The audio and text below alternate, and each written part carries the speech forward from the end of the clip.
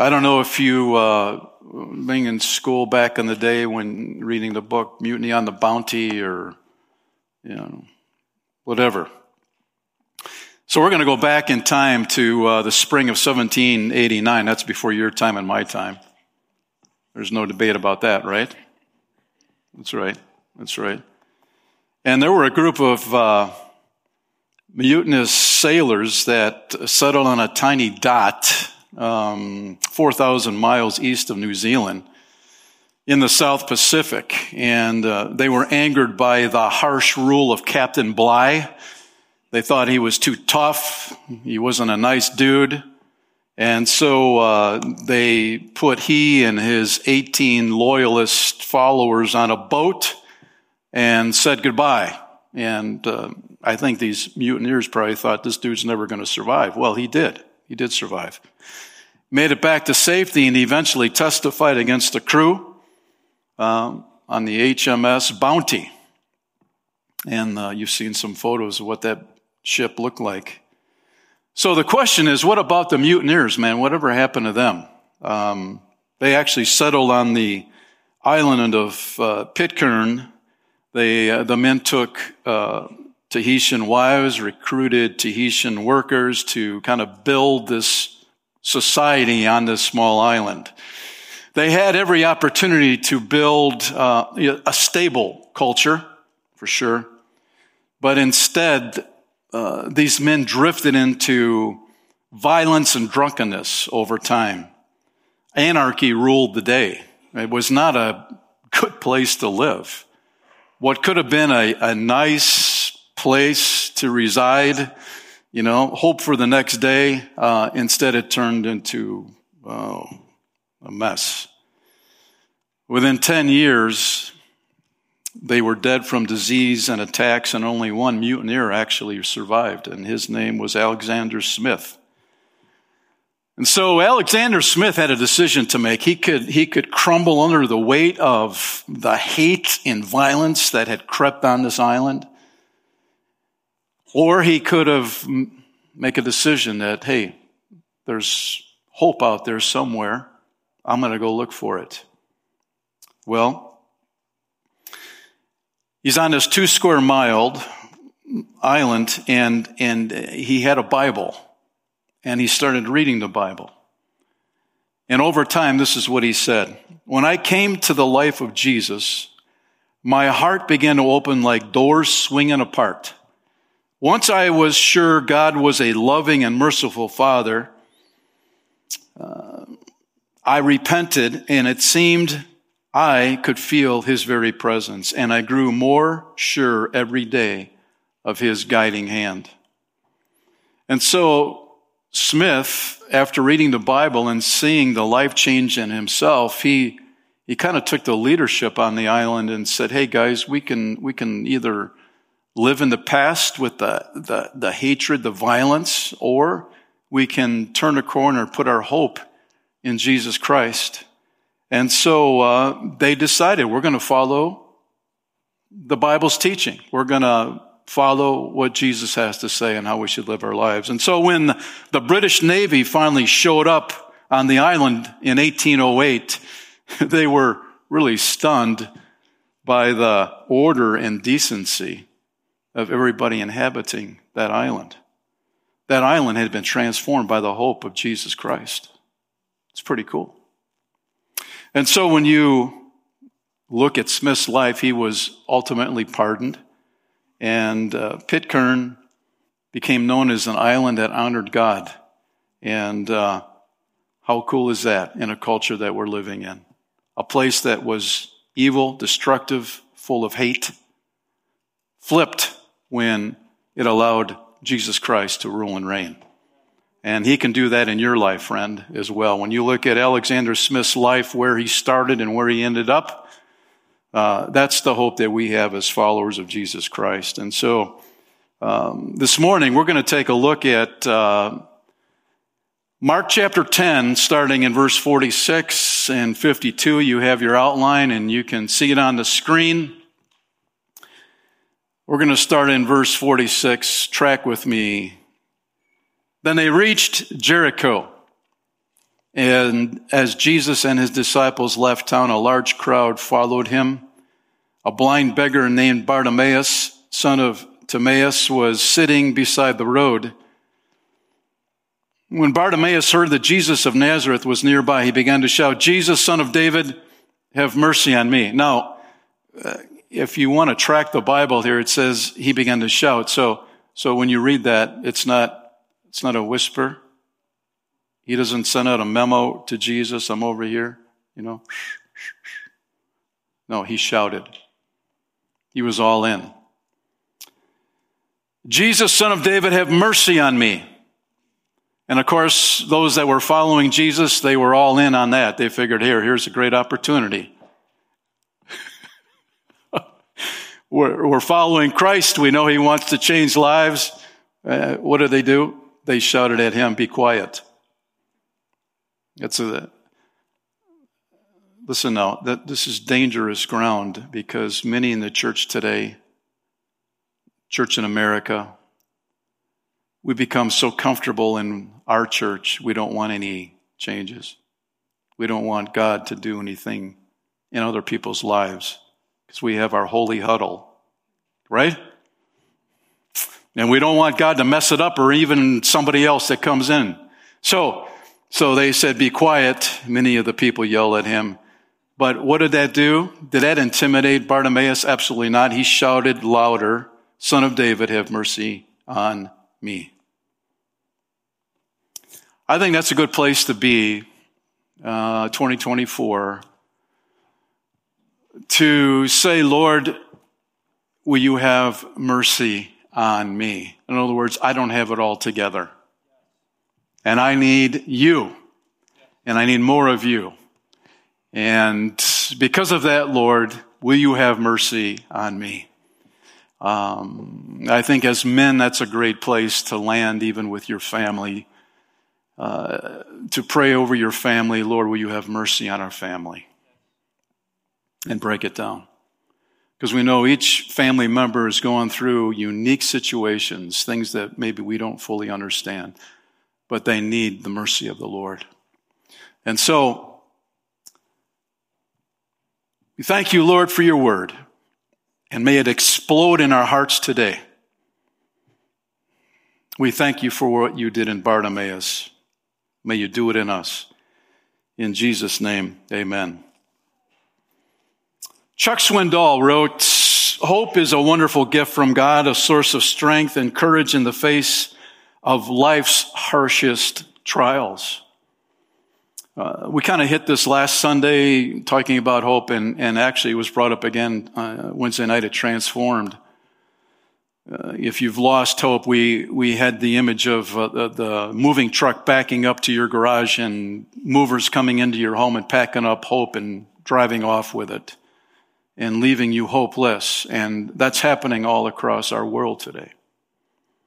But as we see with the Pitcairn Island, with Alexander Smith, and we see it over and over again, that hope can be resurrected if it's been taken from you. And our prayer for 2024, if you've been struggling in a hopeless situation, or your hope levels kind of dipped, over time, that God's word will breathe new life into you. So, Chuck continues, he said, "Hope is when we're trapped in a tunnel of misery, and hope points to the light at the end.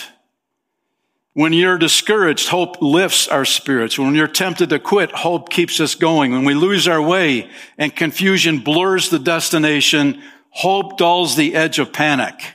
I like that. There's a lot of people in panic mode right now.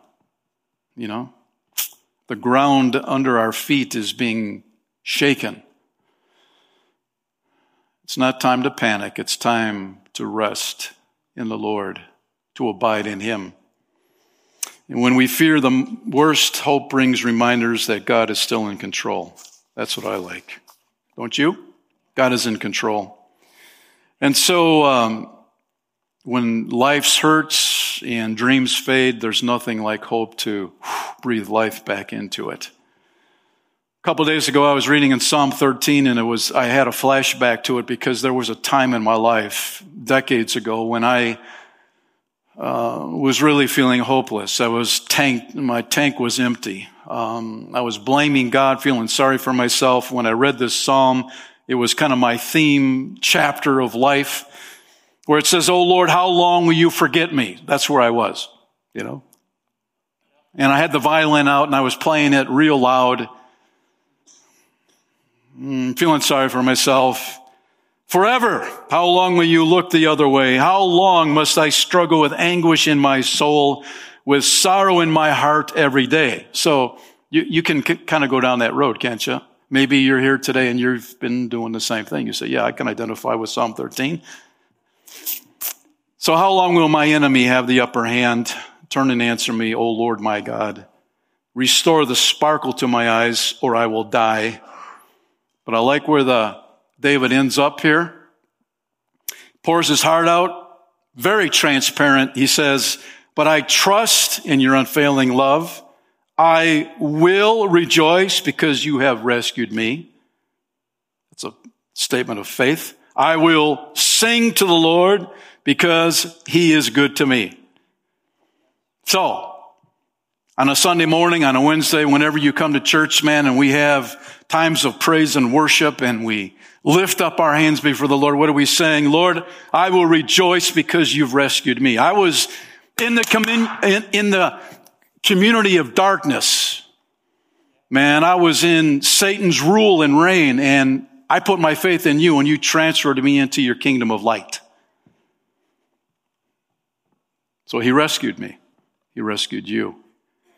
And I will sing to the Lord because he is good to me. That's why we do it. Very simple. So, also, I've read Matthew 12 recently, 21, and it kind of jumped out, encouraged me, where it said, "And his," Jesus, that's who, his name, Jesus' name, "will be the hope of all the world." I said, "Lord, thank you.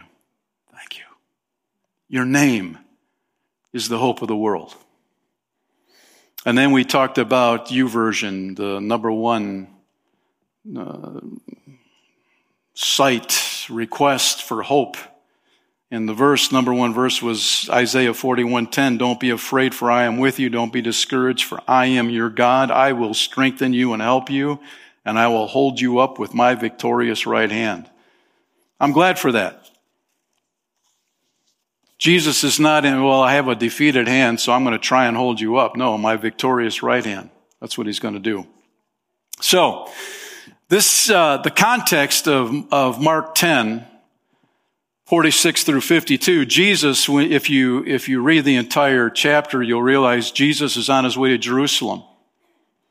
And Jericho's in the way. And so, Jesus is moving quickly towards the cross. He knows exactly what his future holds. His mission on earth, the reason why he came as a baby, was to ultimately go to the cross to pay for your sin and my sin. He was fully aware of it. And so when he finally reaches Jerusalem, and you can read that in Mark 11, you'll see the first Palm Sunday, the triumphal entry through Jerusalem, when everybody was, "Yay! Yay! Jesus!" Yeah, they were all fired up. But within a week, they were all saying, "Crucify him." It's like on the tail end of John 2, Jesus, it basically says he doesn't put his trust in people because he knows how fickle they are. I don't want to be fickle, do you? No. You get blown with the wind. The current. No. Jesus knows how people are, and he saw it right here in Jerusalem on that first triumphal entry. So, even though he's heading to Jerusalem, knowing that in within a week or so, he's going to be crucified, he still is sensitive to a dude sitting on the side of the road. And we'll talk more about Bartimaeus in a moment. But It's so easy to become consumed with our problems and our issues that we're dealing with that we stop being sensitive to the people that God brings into our life. We have to be careful. And we see that Jesus had time and compassion for Bartimaeus, even though he was on his way to be crucified. He had time. I think it's a good place to hit the pause button and say, Lord, will you help me? Will you help me be sensitive like that? So, number one in your notes, Jesus on the move, verse 46a. Then they reached Jericho, and as Jesus and his disciples left town. So, you have to imagine on the road, they come to the front door to Jericho, the entry gates, and they're marching through Jericho, and Jesus is kind of building a crowd. You know, people hear him. We don't know how long he was in Jericho. Didn't know if he stopped off at a coffee shop, you know, and just kind of hung out with the people for a while. Started teaching on the street corners, whatever the case may be. But we do see that a crowd started following him from the time he came in to the time he's going out. And these people are fired up. Check it out on your map.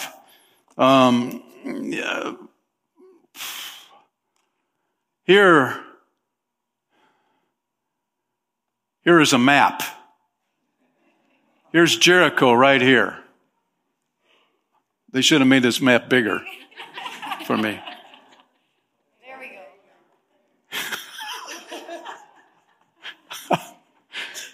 Thank you. Here's Jericho, and here's Jerusalem. 18 miles. Boom. 18 miles to Jerusalem. It's about a 4-day walk. When you're not in a marathon. I know they have 26.2 marathons, miles. I don't run those. I usually drive that distance, don't you? Yeah. 18 miles, you know where 18 miles? We'll leave church today and we'll go west. And the first exit to Dodgeville, that's about 18 miles right there. So you could do it after church and check it out. That's how far Jesus was on his way to Jerusalem coming out of Jericho. So 18 miles, and I have to just, this has kind of been in my head a little bit. That's what happens when you read the Bible. You know, things kind of pop out. And I read Matthew 8:34. Then the entire town came out to meet Jesus, but they begged him to go away and leave them alone. This is after Jesus had healed a demoniac, set him free. And the demons went into the pigs and they all dove into the water and drowned. I don't know about you, but I would have thought, man, Jesus, this is amazing. This demoniac who's been out of control, destroying the peace in our community. And they say, will you leave? They begged him. That word begged him to go away and leave them alone. That lands where we kind of spoke on the front end that Jesus gives you and I the freedom to open the door to him or close the door to him. And this community said, get out of here. Pack your suitcase and leave. We don't want you around here. They felt uncomfortable. They were more comfortable having a demoniac hanging around their town, destroying their town, than having this man fully sane and liberated from demonic powers. It made them nervous. And you'll see that at times when a family member puts their faith in Christ and maybe they were messed up to the max and they experience a transformed life by the power of Jesus Christ, and it makes them nervous, the rest of the family, because they realize, whew, I never thought that dude could change. But he's changed. Which means I can change. But do I want to? See? It makes people nervous. And that's what was going on here. And then the flip side, John 4:40, when they came out to see him, they begged him to stay in their village. So he stayed for 2 days. Isn't that cool? This was a Samaritan woman, and Jesus told her everything about her life. And then he was there long enough to minister to the rest of the community. And they were so fired up.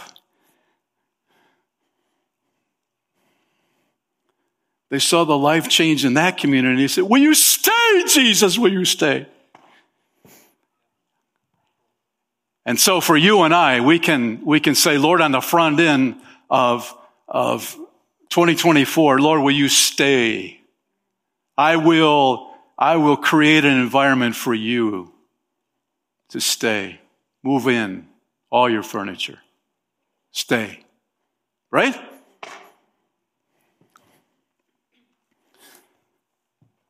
So I do appreciate Jesus. Evidently, there's no communication, in Jericho about him staying. He's walking through, heading towards Jerusalem. And how do we create that environment to stay?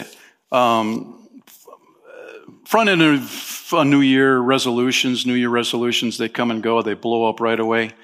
Daryl Dash, I like the way he looks. I'm not into resolutions. I don't like them. And I'll tell you why, because Daryl echoes what I think. We tend to focus a lot on goals and resolutions this time of year. That's okay. But I prefer to go back and shore up simple key habits instead. In the end, small, consistent habits matter a lot more than lofty goals and resolutions that we quickly forget. Feel free to set ambitious goals, but it may be more valuable to return to the basics. Read Scripture, develop your prayer life, plug into the church, rest, move, not as glamorous, but in the end, maybe more effective. Is that good? Yeah, that's good, man.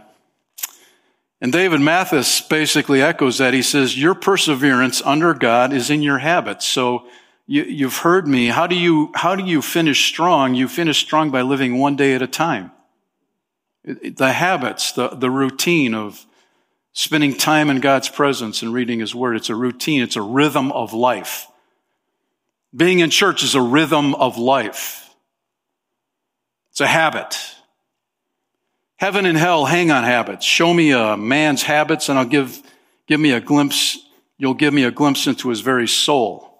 The habits you develop and sustain today will affect whether you persevere to the end or make shipwreck of your faith. Simply put, your habits are one of the most important things about you. Is that good?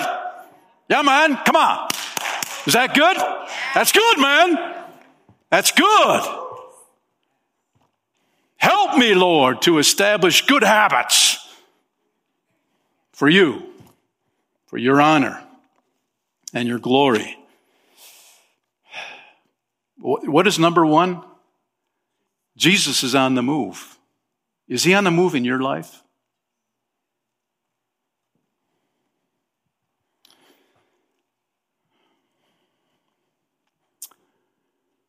I took my wife shopping. I don't go shopping. She goes shopping. I just take her. And you see the Old Navy deal. She likes Old Navy. And so I was camping out in Old Navy, And I remember looking up into the rafters thinking, God, I need you. No, I mean in a good way. In a good way. I wasn't bored or anything. I had a sense there that I needed God in my life. And so I'm just talking to Him. I'm all by myself, man. There's mannequins nearby, but they don't talk.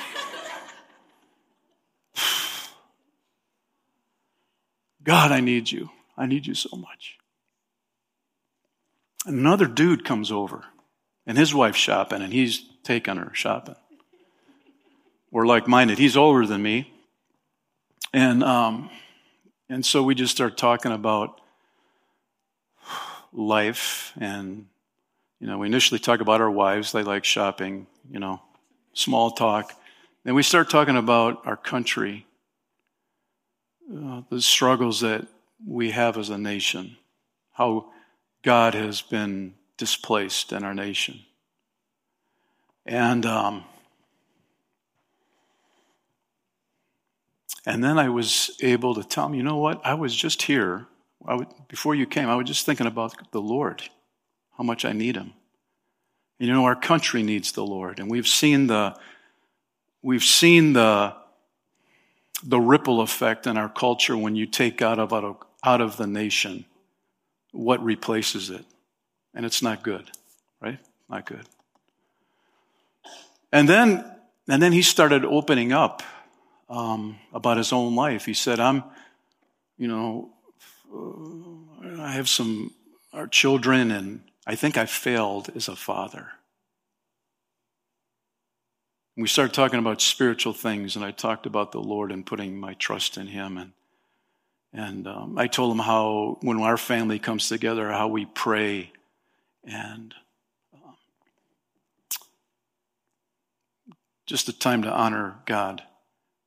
And I said, the next time your family comes together, you can do that. You can do that. It's not, you still have time. Because he was telling me all these situations in his family where he felt that he had not been the best dad. And so over the course of that conversation, I was able to present the gospel to him. It's not religion, it's putting your trust in Jesus. And I was thinking, God, you are on the move.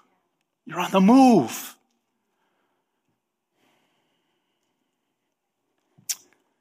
And it's so cool.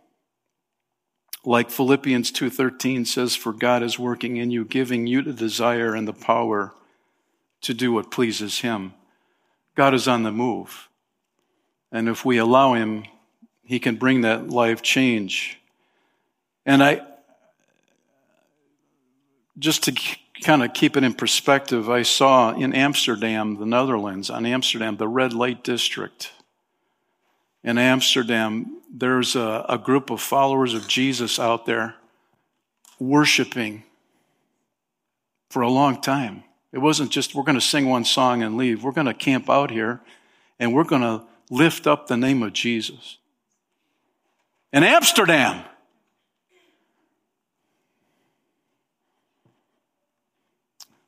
God is on the move. And I saw in Paris, France, there's a huge church in Paris, France, that's exploding right now.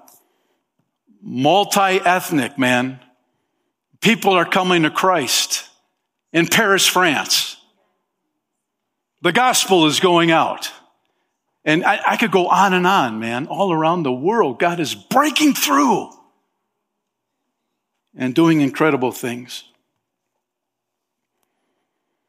And here we see in Mark 10, there's a large crowd following Jesus. Check this out. Check this large crowd. Is there another large crowd? No, there's another large crowd. Yeah.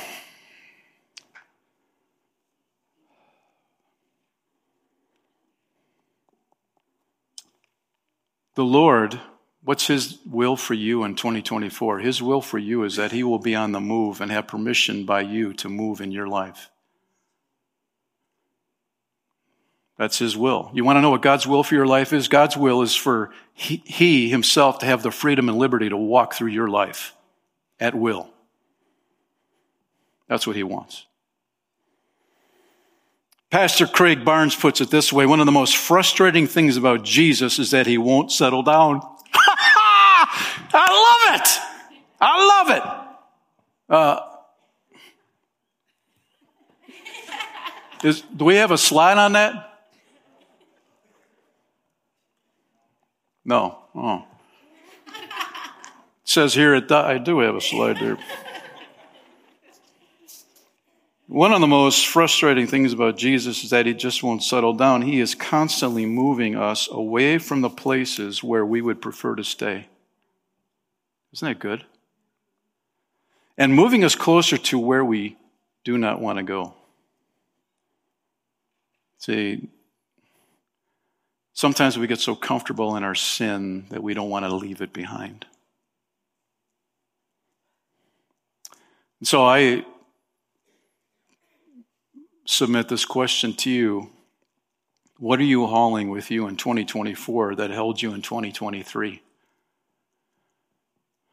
What U-Haul are you hauling into 2024 that you should have left behind? That's crippling you spiritually. What have you automatically just crossed over into this new year? This is the way I live my life here. I'm going to keep living it this way. Hasn't there been any movement by God's Spirit in your life to convict, to challenge you to let that go so more of God can take over?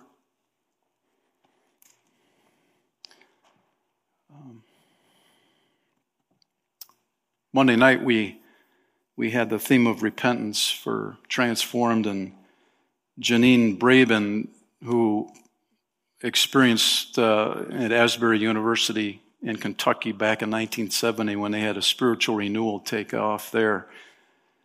And she was there for the most recent one last year. She said, you cannot be in the holy presence of God and not have sin exposed in your life.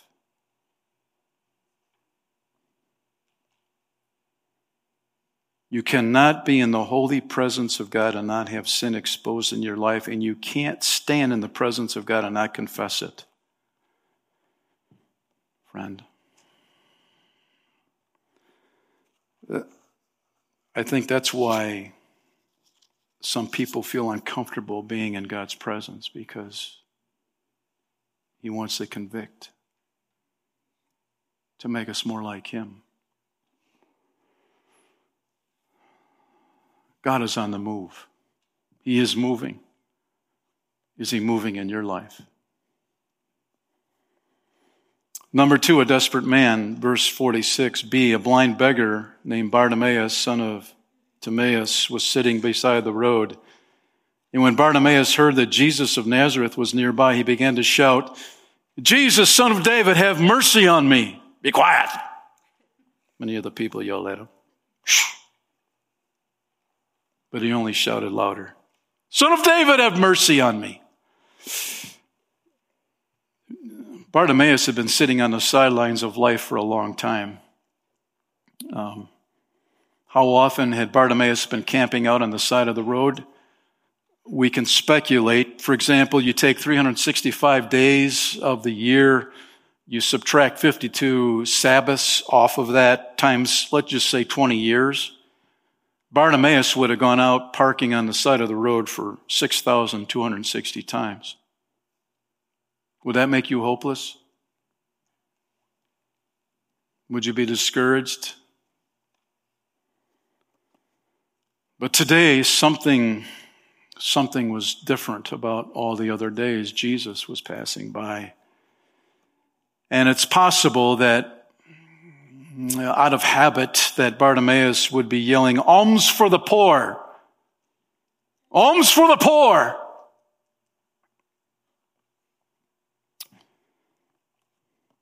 Really, Bartimaeus didn't have a lot going for him. It didn't seem like hope was on the horizon to break this cycle that he had been in for a long time. And he would remain on life's disabled list indefinitely. That's where people made the assumption. Being blind, you had to beg to survive. You had to beg. Those blind, where Jericho, by the way, was a wealthy city, and Bartimaeus was there on purpose to really have the compassion from these people, to feel sorry for him, to give him the finances needed to survive for another day. It was day by day, one day at a time for him. Really, that's where a lot of wounded people, disabled people would line up outside the city gate of Jericho. Philip Yancey wrote, "Human beings do not readily admit desperation. When they do, the kingdom of heaven draws near." There is something about recognizing that we are desperate people. You know?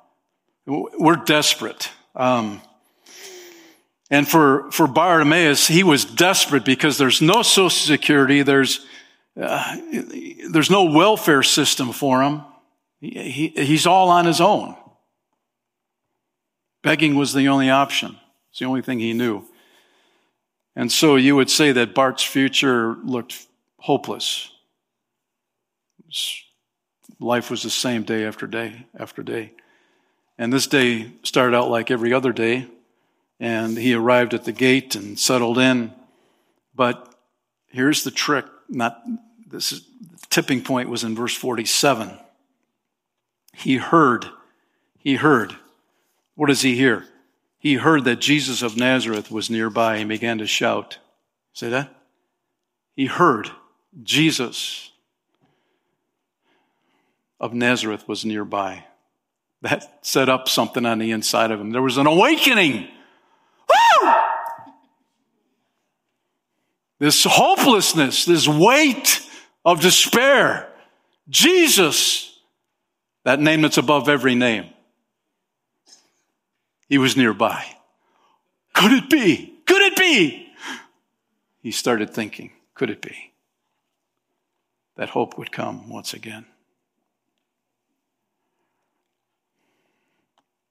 Once again, you look at this large crowd that was following Jesus. It's very possible that somewhere along the line with that crowd that somebody said, Jesus of Nazareth, the one who heals the lame, the lepers, the blind, he's passing by. Ooh! That resonated with Bartimaeus.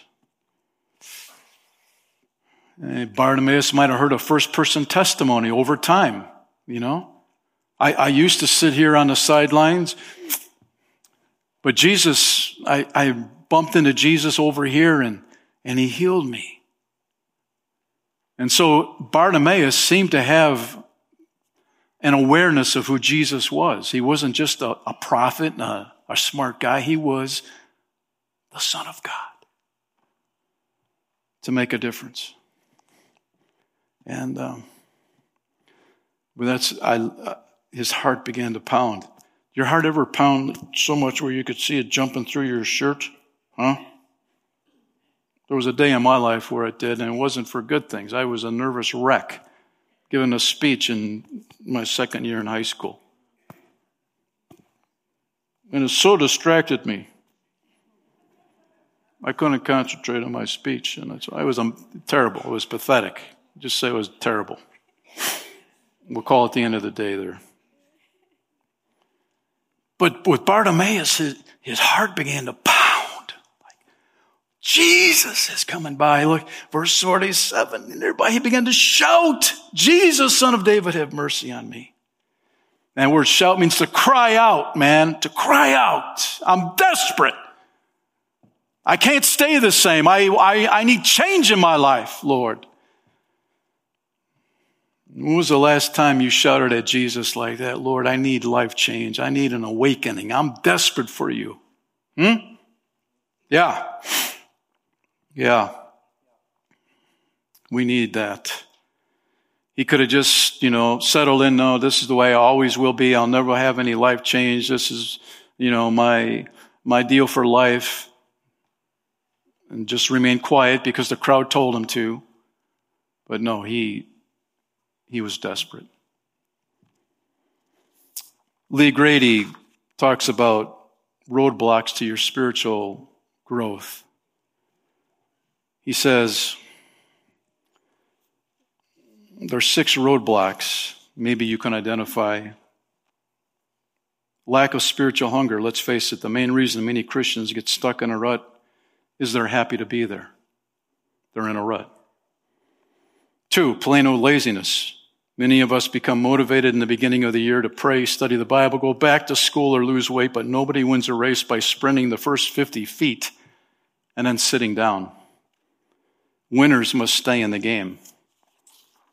3, unpacked luggage. The Israelites left Egypt, could have marched into the promised land in a matter of weeks, but they ended up in a holding pattern for 40 years. Why? They were dragging their sin behind them. The more weight you drag behind you, the less likely it is that you'll reach your destination. 4, fear of change. Many people feel a tug in their hearts that says, start the Bible study. But they never get past the step 1 because they feel frozen in their tracks. Nothing will keep you in spiritual limbo like fear. 5, shallow relationships. Who are you hanging around with? Some people don't want God's presence. Be willing to find new friends who will support your spiritual commitment. Number 6, the religious spirit. Religious people build memorials to honor God, what God did in 1967. And they camp out there. Don't let religious inflexibility keep you from experiencing the adventure of following God's Spirit. Desperation.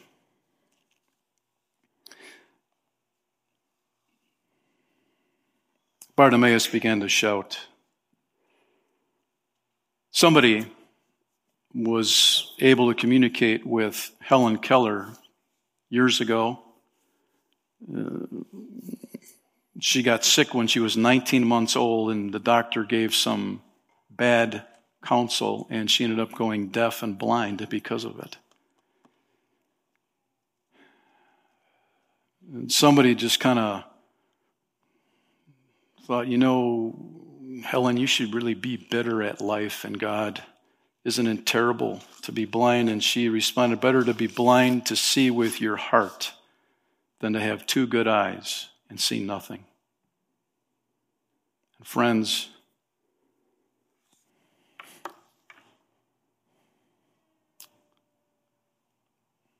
it's so easy to do. We don't see how far we've drifted from God, our need for God, our desperation for God. And may God's Spirit begin to break through our spiritual blindness to make us aware of how desperate we need to be. Bartimaeus was desperate. It's a good place to be for 2024. Father, we thank you this morning that we can keep our eyes on you, that we don't have to settle in to the way we lived in 2023. This is the way I've always lived. But Lord, I pray that you will have the opportunity to tap us on the shoulder, to speak during a song, to talk to us as we read your word. Lord, you are moving, and we're grateful for that. So today, we already realize that half of January of 2024 is gone, going to be gone, and how quick time passes. And Lord, will you help us not procrastinate another day, to put it off. But will you help us, Lord, to realize how desperate we are for you and allow you to work in our lives so that we can be more like you, Jesus. That's our desire. And maybe you're here this morning and you can identify with Alexander Smith, a mutineer, a dude far from God. And yet when he started reading the Bible, Jesus made himself known and he put his faith in Jesus and radically changed his life. That could be you today. Jesus, I put my trust in you. You went to the cross. You paid for my sin debt. Forgive me of my sins. I'm trusting you totally today, Lord, to become my spiritual leader. And by the power of your Holy Spirit, I will live for you the rest of my life. So thank you, Jesus, for becoming the Savior of my life.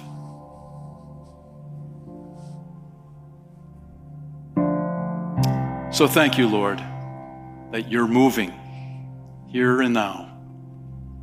We're grateful. In Jesus' name, amen.